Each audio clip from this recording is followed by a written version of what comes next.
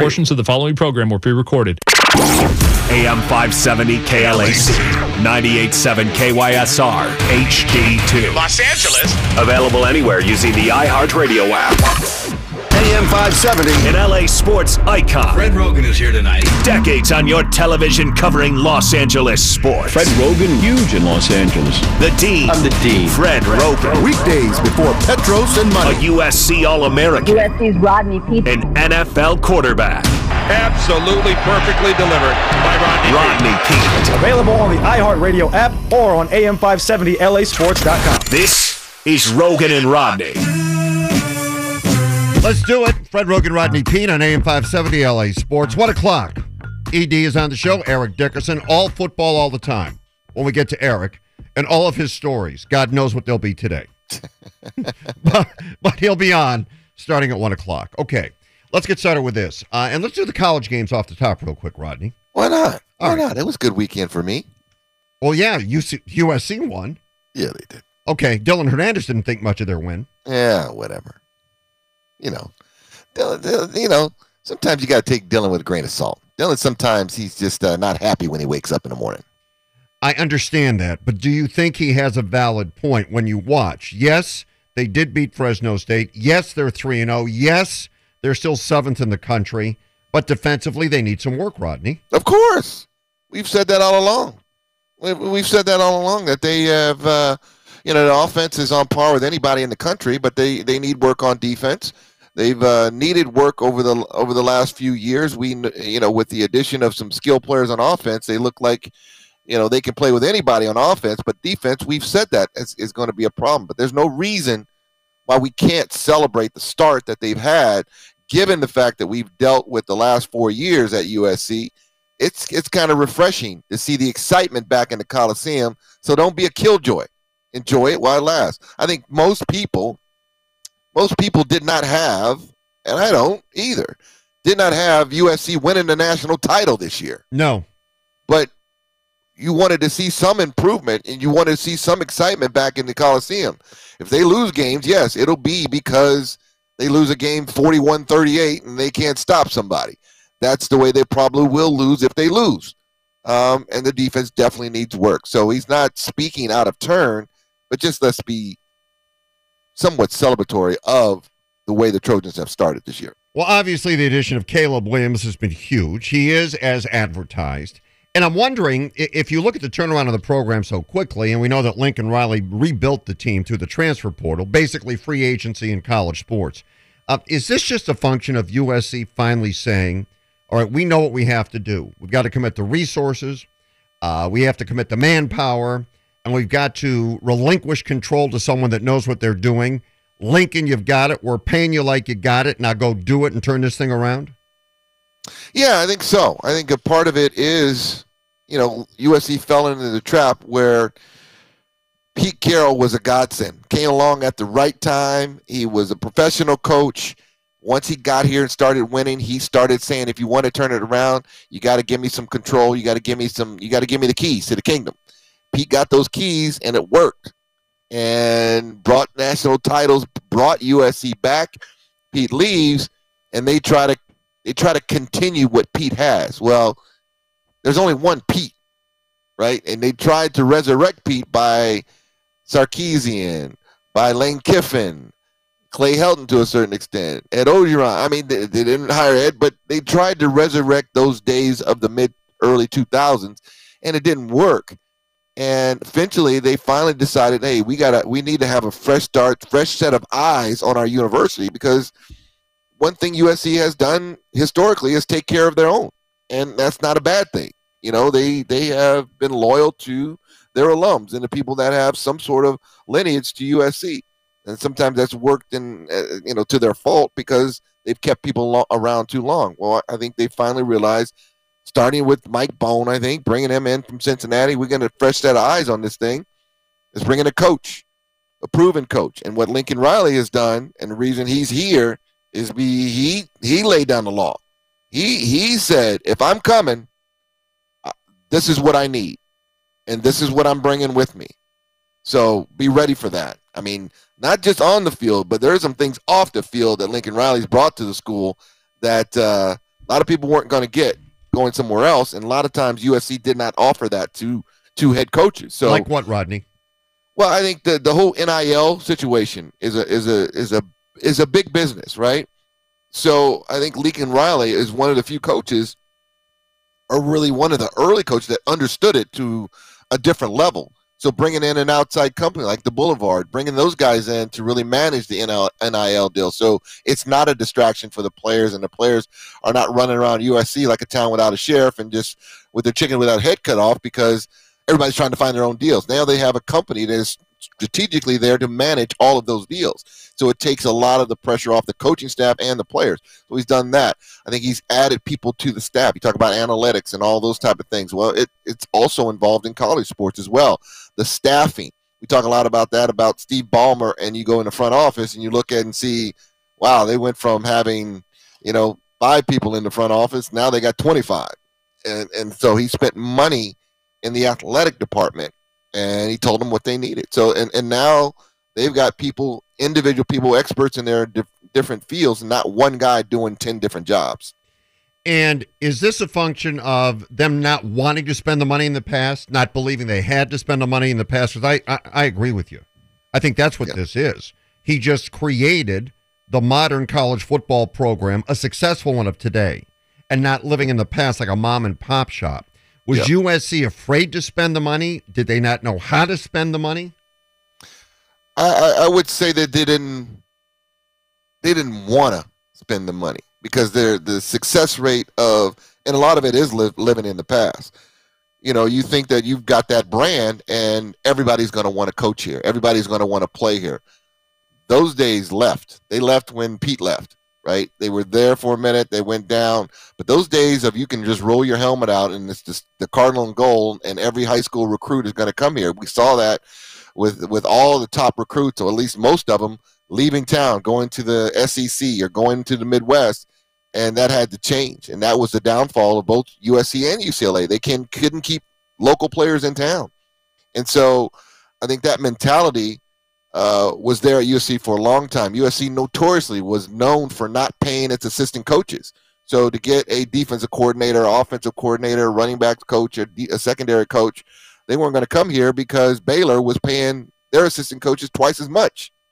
So as good as and as exciting as it is to coach in LA with USC, when you're making twice as much coaching at Texas Tech than you are at USC, then that person's going to end up at Texas Tech.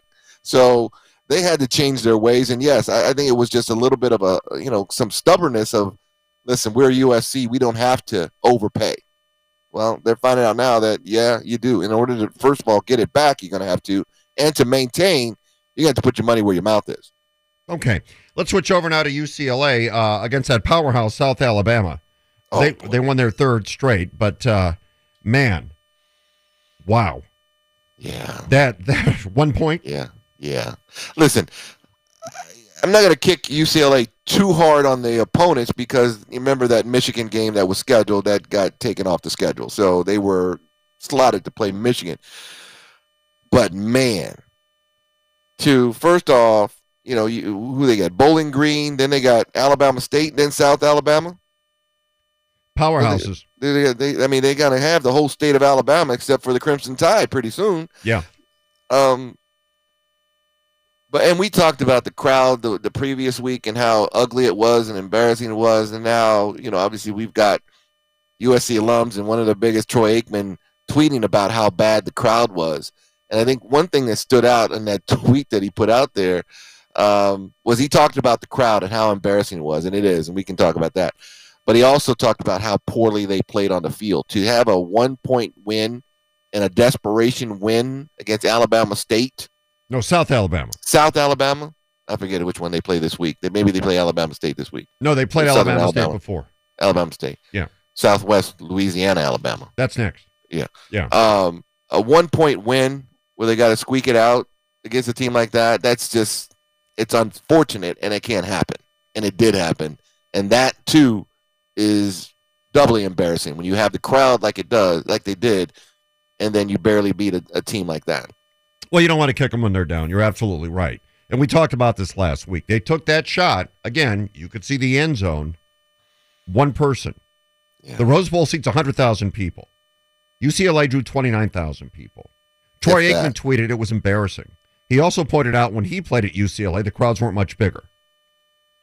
Well, they were bigger. They Yeah, just but played in the his Rose point Bowl. was, Yeah, it we couldn't still draw looked- when we were number one in the country. We couldn't sell it out. Right. It was barren. It Yeah. still appeared to be barren.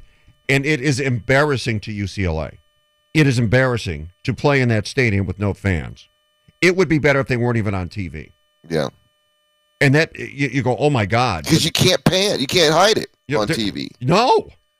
I mean, it really looks bad. And it's something that they should address, and they should address it quickly. But this was something that they talked about for years, right, Fred? For Yeah. years about when all that talk was going on around, a stadium in LA for an NFL franchise and where they're going to put it. Those talks started to rumble about UCLA should have a stadium on campus somewhere, and that never happened, never materialized. But now more than ever, they absolutely need it. And he suggested they just put a 30,000 seat stadium on campus somewhere. And I say, why not? It works. Right? You know what? Better to make it seem like it's sold out than 3/4 empty. Yeah. Sell every seat. It looks better than being half empty. I mean, I think about where Haley If went they to got a school. big game, right? If they got a huge game, where they go just rent out SoFi and go play there. You could do that, or you know what? We're still drawing 30,000. We're playing on campus. I was going to say, Haley, of course, went to Oregon State. Go Beavs. Go I think Beavs. USC has the Beavs this week They do. in Corvallis Yes. at Reser Stadium. Don't rain. Don't rain. I'd been to that stadium a number of times. I went up there to visit her, and we went to some football games. It's on campus. It's easy to walk to. Yep. I don't know how many people had seats. It was mostly full. I mean, but when she was there, they were Oregon State and not very good. But still, it was mostly full. It was an event. You had alums show up. You had students go to the games. It was a nice atmosphere and a nice environment, and you really felt like you were at college football. 26,400. That's what Research seats. Is that what it seats? Yes. Okay. Yeah. You know what? And I think to that point, I remember when I played Autzen Stadium at Oregon. And Oregon's been, they've had their good years too. Even when I was playing, they were good teams. Rich Brooks was the coach. They just filled it up, but it was only 40,000. I want to say it was a 40,000 seat stadium. They may have increased it now, but it was 40,000. But that 40,000 was loud and it was packed for every single game. Yeah, that's now 54 at Yeah. Austin. So still not Renovated that in 02. huge, not that Yeah. big, but packed and loud. But it was right there, so everybody could get to it, and they didn't need it. They didn't need a big stadium. So similar to UCLA, they don't need one. The point is, you want an environment of excitement. You want a loud environment. 30,000 people is nothing to sneeze at. If you can draw 30,000, and Troy's point, put it on stadium, make it on site, and make it 30,000 people. That's fine. You don't need to say we play in a 100,000 seat stadium. No. There's no win in that for you. There's no win in that for UCLA. It simply isn't. From what I understand, it sounds like there's a lot of red tape they'd have to cut through. Yeah. They don't own a lot of the land around the campus, and residents don't want the additional traffic because we all know traffic around there is a you-know-what anyway, and they think it would just make it even worse if you have games that are being played there. Yeah, but isn't traffic a you-know-what everywhere? To a It is. degree, yes, but even, over there is pretty bad. Yeah, but Anytime It of is, day, and we're any time talking. of day. But here's the thing: that's such a cop out because we're not talking about every day. You're talking about what Six Saturdays. Yeah. 6 Saturdays in a fall on the weekend. You're not talking about like basketball or going to Pauley on a weekday. It's a Saturday afternoon, and so it's not really, when you dive into it, it's really not going to be that bad when it comes to traffic. Wasn't another spot across the freeway over there by the baseball field, by Jackie Robinson Field, was another spot that they were thinking about? But Drake would be the perfect situation. Yeah, to do the talk has been renovating Drake Stadium and just Yeah. making that into like a mini football field that they can play on. Meaning like 30 some odd Right. thousand fans that can fit in there. But Which that would be works perfect. fine. That works fine. Because if you bring a recruit into that facility, it seats 30,000, and it's loud, and it's Looks cool. exciting. It looks cool. Yeah. The fans are right on top of the action. Think about it, if it was like excited to walk in there. LAFC Stadium, like an LAFC Stadium. Oh, yeah. That would look so cool on campus to a recruit coming in. Just think about that. Yeah. Or you can play here in the cavernous 100,000 seat Rose Bowl. Look how many people could come but don't. The point is just put people in the stadium, and kids will like that. They'll feel a part of it. But if you go to this gigantic arena and expect people to show up, you're not going to have it happen. It's really a bad look for UCLA. And this year, for whatever reason, it's so bad with those games being televised the way they are, it makes them look small. Let me ask you, do you think, and I know, didn't they just sign a new deal with the Rose Bowl too? They did. Yeah. Do you think it would change even a little bit if they had their games at SoFi? I still think it'd be in terms very of traffic. It'll be empty, yes. Yeah. But as empty for UCLA folks to travel to Pasadena to the Rose Bowl, that's a trek, especially for the students. No, I agree with you. Do I think it would? My guess right here talking to you, yeah, it would look as empty. I don't think they draw anymore. I think they draw what they draw. Yeah. I think that's the bottom line. They draw what they draw. If Lincoln Riley is the coach and they've invested hundreds of $millions into the football program and all of a sudden they vault to the number one spot in the country and they're as good as an SEC team, we might have a different conversation. But the reason we'll never have that conversation is because they're never going to do that. So I think it is what it is. They draw what they draw. UCLA basketball wins, they draw more. UCLA basketball doesn't win, they draw what they draw. The football program is not going to draw more than 35,000 a game. That's just me, and I could be very wrong. So create an environment where those 35,000 seem like 350,000. Create an environment where those people are so passionate and make so much noise that kids want to go and play there. This is very short-sighted playing at the Rose Bowl. It's embarrassing. It is. I mean, how do you take... I was at the game Saturday night, and it's with every school. They have a number of recruits come in for the weekend, and they go and wine and dine them for the weekend, take them to the games, and they go on the field before the games. How embarrassing is that for recruits to go to UCLA? Say you're a recruit, you're a top 5 or, you're a 5-star recruit, and your trips are, you're going to visit Ohio State, say Notre Dame, and you're going to go to Georgia and maybe Alabama, and then you're going to take a trip to or take a trip to USC and UCLA. And your last trip is UCLA after you've seen all 5 of those other ones. And you go in there on a Saturday to watch a UCLA game. Looks like you're at Agoura High School in a Pop Warner game. That's what it looks like. You got some parents there and some friends. Yeah. And you could tell them point blank, hey, if your family wants to come here, I assure you there'll always be a good seat for them. Oh, Fred. Always be a good seat. Whoa. UCLA's motto at this point should be, come on out and watch the football team. There's always a good seat available. And when nobody's looking, you can move to the front. I can guarantee you that as well. You can pay the least amount for a ticket, and you can end up at the 50-yard line. How long do they have on that lease that they just signed? I think through 2044. 2044. Oh! Yeah. I know they're getting a lot of Big Ten money, but I don't know if they can use literally every cent of it to buy themselves out of the Rose Bowl contract, because that might be what it takes. Oh, man, Freddie. I'm telling you. It's bad. I mean, they'd be better off playing at Dignity Health. That's what they should have done, Rodney. They should have said, you know what, we're going to play Dignity Health for a couple of years, and we're going to try to figure out if we can build a stadium on campus. In the meantime, we're going to Dignity Health. Yeah. 25,000. We'll be close to filling that place. Yep, right down the 405, right down the road. Just zip down. It's a great facility. We'll have a great time. That's what they should have done. But by doing what they did, they've embarrassed themselves. Just literally, as many people that were, think about it, many people were in the Rose Bowl. They actually could have played that game at Drake.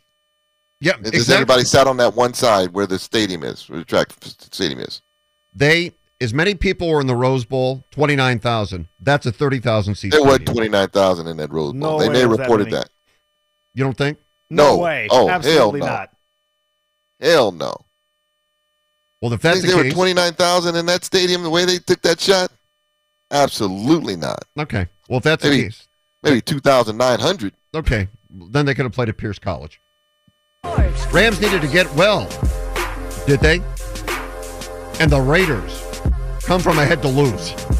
Our insider Vinny Bonsignor joins us next. When you visit Arizona, time is measured in moments, not minutes. Like the moment your work stress disappears as you kayak through the canyons. Or the moment you discover the life-changing effects of prickly pear chocolate. But nothing beats the moment you see the Grand Canyon for the very first time. Visit a new state of mind. Learn more at hereyouareaz.com. If you missed any of Rogan and Rodney, you can podcast it on the iHeartRadio app. Rogan and Rodney. AM 570 LA Sports. Oh, yeah. We hope you had a fantastic weekend. What a wild weekend in sports, in the NFL, college football, shakeups. Before we know it here in a few weeks, our Trojans are going to be in the top 5. It's all good, Fred. Be careful what you wish for. They might be. I mean, looking at the landscape now, at some point, very soon, I think they could be in the top 5. Some teams are going to play each other. They're going to drop out. Yeah. Well, it certainly would be remarkable this quickly for Lincoln Riley to get them to where they're at. Yeah. Remarkable. Okay, 2 get-well games, I thought, this weekend. One for the Rams, one for the Raiders. We bring on Vinny Bonsignor, our NFL insider and dear friend. Vinny, good afternoon to you. Good afternoon, gentlemen. How are we? We're doing well. Let's start with the Rams, closer to home. Then we'll get to the debacle that you witnessed. The Rams won, but by no means did they look smooth, firing on all cylinders, and mistake-free. Is this just a function of the players now starting to really play and get into the season, or are there more concerns here? Yeah, the story that all my colleagues in Los Angeles wrote about the Rams yesterday was the one I thought I was going to write about the Raiders last night. You won, you accept it, but you're not really happy about it. There's still a lot to get, a lot of wrinkles to iron out, a lot of things to get smooth over. And here's the thing. That's not necessarily the worst thing right now. Do you really want to be playing your best football week 2? No. You want to be playing your best football when it really counts down the stretch. The issue is you have to win those games, even though the ones where you're not playing your best, you got to still figure out a way to win those games until you start hitting your stride. And the Rams did that, so give them credit for that, even on a day where things look pretty good at one point, but then they look really bleak at another point because they're just not quite there, hitting on all cylinders, but at least they won. And that's the important thing in the NFL, because as we saw yesterday, look, the Bengals are 0-2. Teams are struggling to figure out ways to win, even during this period of time where they're still trying to figure it out. That's what the Raiders thought they had a game won, where they were going to look back and say, not playing our best football, but we still won. But even they can't even say that at this point. At least the Rams can. Yeah, and in terms of the Rams, I mean, you got to win ugly. As you just mentioned, you got to have those games where you don't play well, and you find a way to squeak it out. The Rams had some of those last year, and they'll have them every year. That's the teams that look up in December and January and go, ooh, yeah, remember that week 3 win? That was beneficial for us getting that bye. So you got to win those games. But when you look at the Rams and so far this week, a couple of games under their belt, in week 1 the concern was definitely the offensive line. Buffalo manhandled the Rams' offensive line, got sacks on Stafford, and just without even blitzing. When you look at it now, we're through week 2, and yes, they got out to a big lead, and maybe they took their foot off the gas because they were up 28-3 at one point, but then they had some turnovers and then just was sloppy down the stretch, Vinny. What concerns you if you're a Ram fan right now? That they're not hitting on all cylinders, and that if you're a Ram fan, you hope that they will eventually, but there's no guarantee that they will. My money is on the Rams getting it figured out in a way that gives them a chance each week more often than not. But they aren't. But then I look around the NFL, who really is right now? I mean, it's 2 games into the season. Nobody is. Really but is it the offensive right. line, Vinny? And specifically, is it offensive line play? Is it the turnovers? Is it secondary? When you look at the Rams, what do you think it is? Because I tend to think that because, look, Andrew Whitworth's not walking back through that door. They're going to struggle with the teams that they play. And they got, a couple of them in the division now that it feels like the 49ers got a new life. And you hate to say that based on injury, but they got new life they're talking about winning now. and they've always had a great defense and had the Rams' number. I just look at that offensive line and go, how can they get better? That's going to be a concern all season long. I completely agree, because I know it's a cliche to say this, but the truth of the matter is, winning in football, you got to control both lines of scrimmage. It doesn't matter how many weapons you have. It doesn't matter how many toys you can tap into. If you can't get it to that point where you have enough time to use all those. That's what's going on in Cincinnati right now. What is there, 13 sacks that Joe Burrow has suffered the most, I think, in 2 games and maybe forever. Have to go look back and check.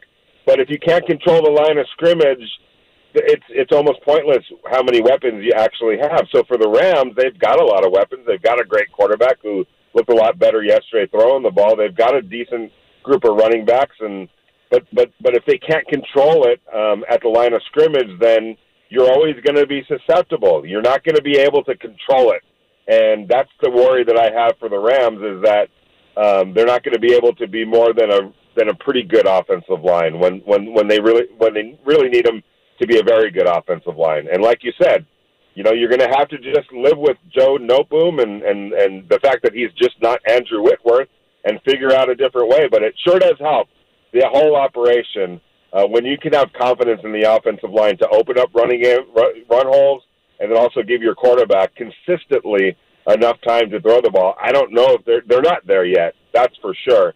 And I don't know if they're going to be able to get to a point where they are.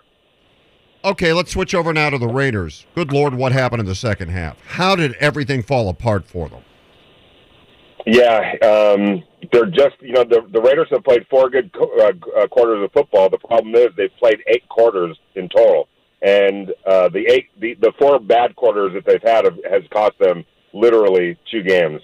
And you just go back and look at that game last night, or yesterday, and it was, 4 times they had the Cardinals on 4th down in that second half, in that 4th quarter. And all 4 times, basically, Kyle Murray figured out a way to convert those first downs, those 4th downs into first downs, and a new set of downs. Twice. 2 2-point conversions on those 2 touchdowns that the Cardinals had to have or else. And they were able to convert them. When you look at those the 4 4th downs and the 2 2-point conversions, all the Raiders needed was a stop in any of those 6 plays, any of those 6 snaps. If they just got one stop, they win that game. And then they get into overtime. They get the stop they needed in overtime, got the ball back to their offense. They're literally marching into field goal range. They were into field goal range. And then the normally short-handed Hunter Renfrow loses the ball on a fumble, and they go from being in field goal range to win a game to the ball's getting raced back 59 yards for a game-winning touchdown the other way. So it's just, again, kind of like the Rams and a lot of other teams right now. They're not firing on all cylinders. They're playing good football here, but then bad football there. They haven't been able to put together 4 good quarters of football, and it's literally cost them 2 games. Like Josh McDaniels said, you got to start being able to win while you're learning. You can't just be learning these lessons in losses. You got to figure out a way to learn those lessons but still be able to win the game. The Rams did that yesterday. There were a lot of lessons, I'm sure, that Sean McVay has for his team on how to close out games and be better and be more efficient, but at least he can say it in a winning game. Josh McDaniels has to teach more lessons in a loss, and that becomes really frustrating really quick. Benny, what does it say? We've been to 2 weeks. I think we look at the Rams opening night against Buffalo. They got waxed, and we kind of chalk it up to Buffalo's ahead of everybody right now. They're pretty good, and the Rams didn't play that well and come with a new makeshift offensive line, and for the most part back. And like you mentioned, got the win yesterday against the Falcons. But when it comes to the Raiders, is it a factor of maybe the Raiders aren't as good, or is it that the Cardinals are pretty good? Because week 1 against Kansas City, I thought the Cardinals, oh God, they're in for a long season. Cardinals are not very good. And then they go into Las Vegas and come back and beat the Raiders. What does that say more about the Cardinals, or does it say more about the Raiders got to get their stuff together? Man, it's kind of a little bit of both, because the Raiders were up 20-0. And you look back at last week at halftime, the Chiefs were up 20-7, I think it was, or 23-7, something like that. That the Raiders were in better shape yesterday than the Chiefs were after the first half last week. And, like, they were up 23-7, Rodney, with 8 minutes left to play, just over 8 minutes left to play. It looked like the Cardinals were going to be going back home with another disappointing loss and having to answer all these questions. Here's what happened to me anyway. The Raiders left just enough of a door open for Kyler Murray to get it figured out and become the best player on the field. It kind of reminded me of a few times when I was covering the Rams where they were in a close game and had their chance against the Seattle Seahawks, had a chance to put it away, and then it got down to the fourth quarter, late in the fourth quarter, and there was just enough room for Russell Wilson to go make plays and win a game kind of all by himself. That reminded me yesterday. What Kyler Murray did reminded me of some of those games that a Russell Wilson had to beat the Rams late in games. And it's really frustrating, but it teaches you the lesson that when it comes to players like Russell Wilson and Kyler Murray, who can beat you in all sorts of ways. I don't know if you guys saw the two-point conversion where he ran about 80 yards. 28 seconds on that play. Yes, exactly. I was sitting there going, what the heck is going on? But that's the kind of player that he is, and if you give any of those type of players just a little bit of a door opening, they're gonna push their way through, and he did, and he became the best player on the field. What does it say about the Raiders? They're a good team, and that's what's so frustrating to them is they know they're a good team. They know they've got playoff caliber talent, but you can't get there, and you can't win games by playing just a couple of good quarters. That's not going to get it done, not at this level. Look at the Cleveland Browns losing to the Jets. Look at the Ravens letting the Dolphins come back in. You've got to close the deal in the NFL. The players are too good. The opposition is too good. I feel like the talent disparity between teams is getting closer and closer now. It's not like I can't see a team that's just a juggernaut. Maybe the Buffalo Bills will show us tonight that they're a juggernaut. And they've got the kind of talent that could just crush people. But it really feels early in the season anyway, like there aren't that many teams, and there's just a lot of parity now.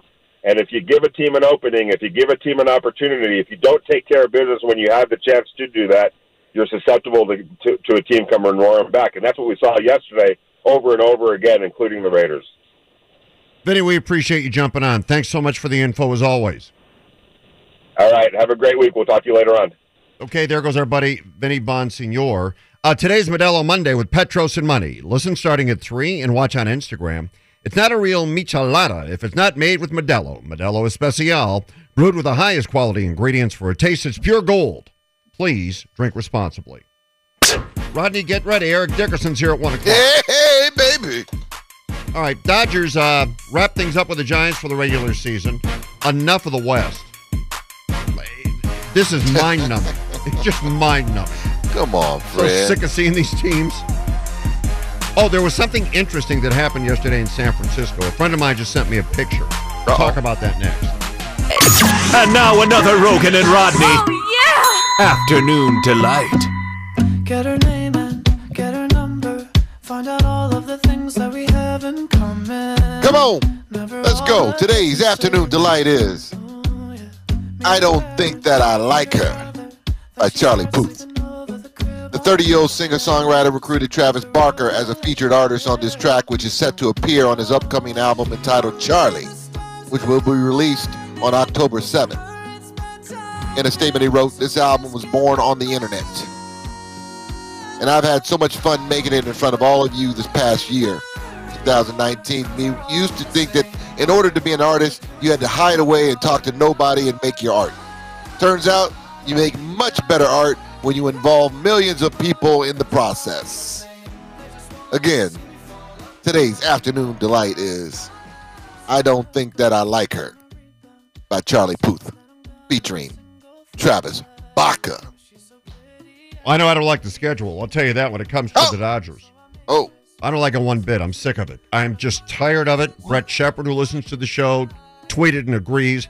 My God. I mean, it's like every time you turn around, they're playing the teams in the West. I know the West is weak, and I know the Dodgers are really good, and if it was different and the division was more competitive, you might look at it differently. But the West is so bad. I mean, Arizona again. They just finished pummeling the Giants. By the way, my friend Carlos Hopkins sent me a picture. One of his buddies was at the game in San Francisco yesterday. Yeah. and took a picture, and it looked like a Dodger home game. Yeah. There were so many Dodger fans there. That is really unusual. Maybe they just packed it up there as well. Well, they did pack it up, Fred. They're out of it, right? So they are out of it, and more Dodger fans are in it. They're witnessing somewhat of history going on with the Dodgers a little bit. So there always has been a lot of Dodger fans in the Bay Area. It just so happens that they were able to accumulate those tickets nowadays because the Giants are out of it. And I do hear what you're saying. They do play an awful lot. But let me ask you, do you think over the next 3 to 5 years or so, and I would say this because we both have a lot of love for Farhan. We do. And the job he has done up there already and that he will do. I think he will keep those guys very competitive. And I hope that they do. You know, think what you will or say what you want about Gabe Kapler. I think he's a good manager. And if they can stay consistent, I think they'll have those guys in the mix on a regular basis. And then you talk about San Diego. If San Diego is able to keep Juan Soto, even though they got him for the next couple of years at least, if they're able to keep him and get him long-term, along with Machado, along with Tatis, that's going to be a formidable team over the next, 3 to 5 to 7 years. So that it is going to be competitive. Now, I can't say the same about the Rockies and the Diamondbacks because they're going to be at the bottom of the division. But going down the stretch, knowing that at the end of the year, you're going to be playing the Giants, you're going to be playing the Padres, and it's going to be battle for the division over the, I think that could be pretty cool, Freddie. And I'm not arguing that. I'm just saying, all right, fine. Down the stretch, that's great. But 18 times is too much. And now next year the schedule is going to change. Right. And everybody's going to play everybody. Yeah, everybody plays everybody, which I do like. I do too. Teams that you never see come to Dodger Stadium. We're going to start seeing those teams. I think it's something cool to that. I just think the NL West races are going to heat up for the years to come. It's going to be kind of interesting to see, and all of them are going to have some importance to them. Unlike this year, I think they'll all have some importance down the stretch. Yeah. Let's talk about Julio Urias. When you talk about who should win the Cy Young, is it fair to say that is a guy that has to be seriously considered? What's he have, 17 wins this year? Second most in the majors. Yeah. 17 wins. And always the guy that gets overlooked. He's 17 and what, Kevin? 17 and 5? 17 and 7. And he has after this past weekend, now has the lowest ERA in the NL, just ahead of Alcantara in Miami. So he's leading the league in ERA. He's got the most wins. Most wins in ERA, best ERA in the National League. Yes. Yeah. And again, because we say this almost every year about Julio, never gets the respect that he deserves. Never gets the respect. I mean, he was the only 20-game winner last year, and he wasn't even a thought in terms of Cy Young. So yeah, he should be in the conversation. Definitely be in the conversation. Do you think the absence now and him being on an injured list, Tony Gonsolin is just moved way out of the conversation because out of sight, out of mind, and he kind of burst on the scene and nobody knew about him. He had this breakout year, so people don't really give him a whole lot of credit for the year he's had. Yeah, I agree with that. I think he's just kind of evaporated in that conversation. Unfairly which is so. A shame. Yeah. Unfairly so. Yeah, because what's his record, Kev? He's still, 16, 17, and 1? Yeah, something like that. Just the one loss, I believe, still. Yeah. But, yeah, he's just, to your point, out of sight, out of mind. He's a ERA under 3, too, as well, right? Definitely. Yeah. Yeah, I think your best shot is Julio now. 16-1, 2.10 ERA. It's lower than Julio's, but I think because of the injuries, I don't think he qualifies at the moment with the innings pitched is what's holding him back from that. Wow. Wait, he doesn't qualify with innings pitched? He's only missed, 3 weeks or 3 starts, 4 starts? I'm looking at his ERA at 2.10, but if you look at the actual league leaders in ERA, he's not listed on there. Wow. And Julio's, I think, is 2.27 at the moment. Doesn't feel like he's missed that much to be out of the contention. What's he missed, 3 starts now? 3 or 4? Can't be more than that. No, it's not more than that. Mm-mm. Huh. Mm-mm. Interesting. He don't get any respect either. People yeah. Let him, when he was 5-0, it was like, oh yeah, wait till he gets, more in the meat of the season. Yeah, one of those guys, right? Yeah.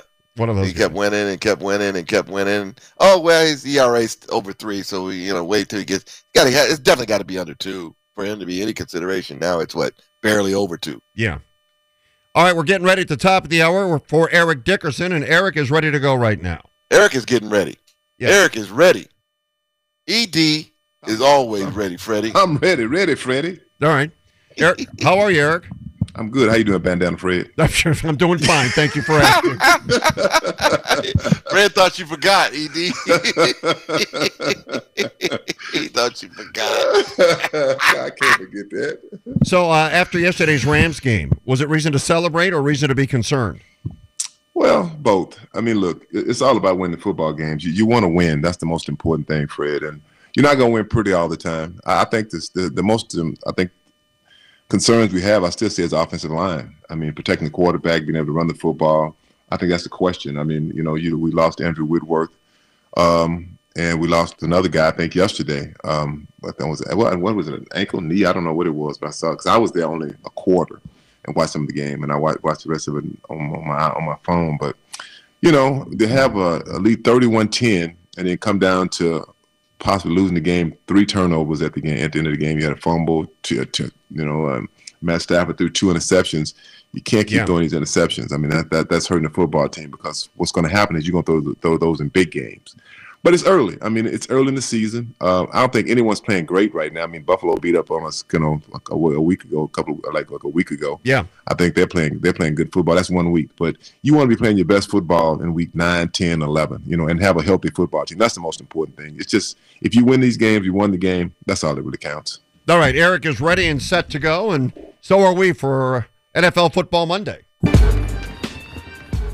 Join Petros and Money Wednesday, September 28th, live from Morongo Casino Resort and Spa, along with Tim Cates from Morongo Casino Dodgers on deck. Prizes include Dodger tickets, cash cards, gas cards, and more. Details on Instagram at AM570 LA Sports, Morongo Casino Resort and Spa. Good times. ED is here, and we'll kick it all off right after the break. When you visit Arizona, time is measured in moments, not minutes. Like the moment you see the Grand Canyon for the first time. Visit a new state of mind. Learn more at hereyouareaz.com.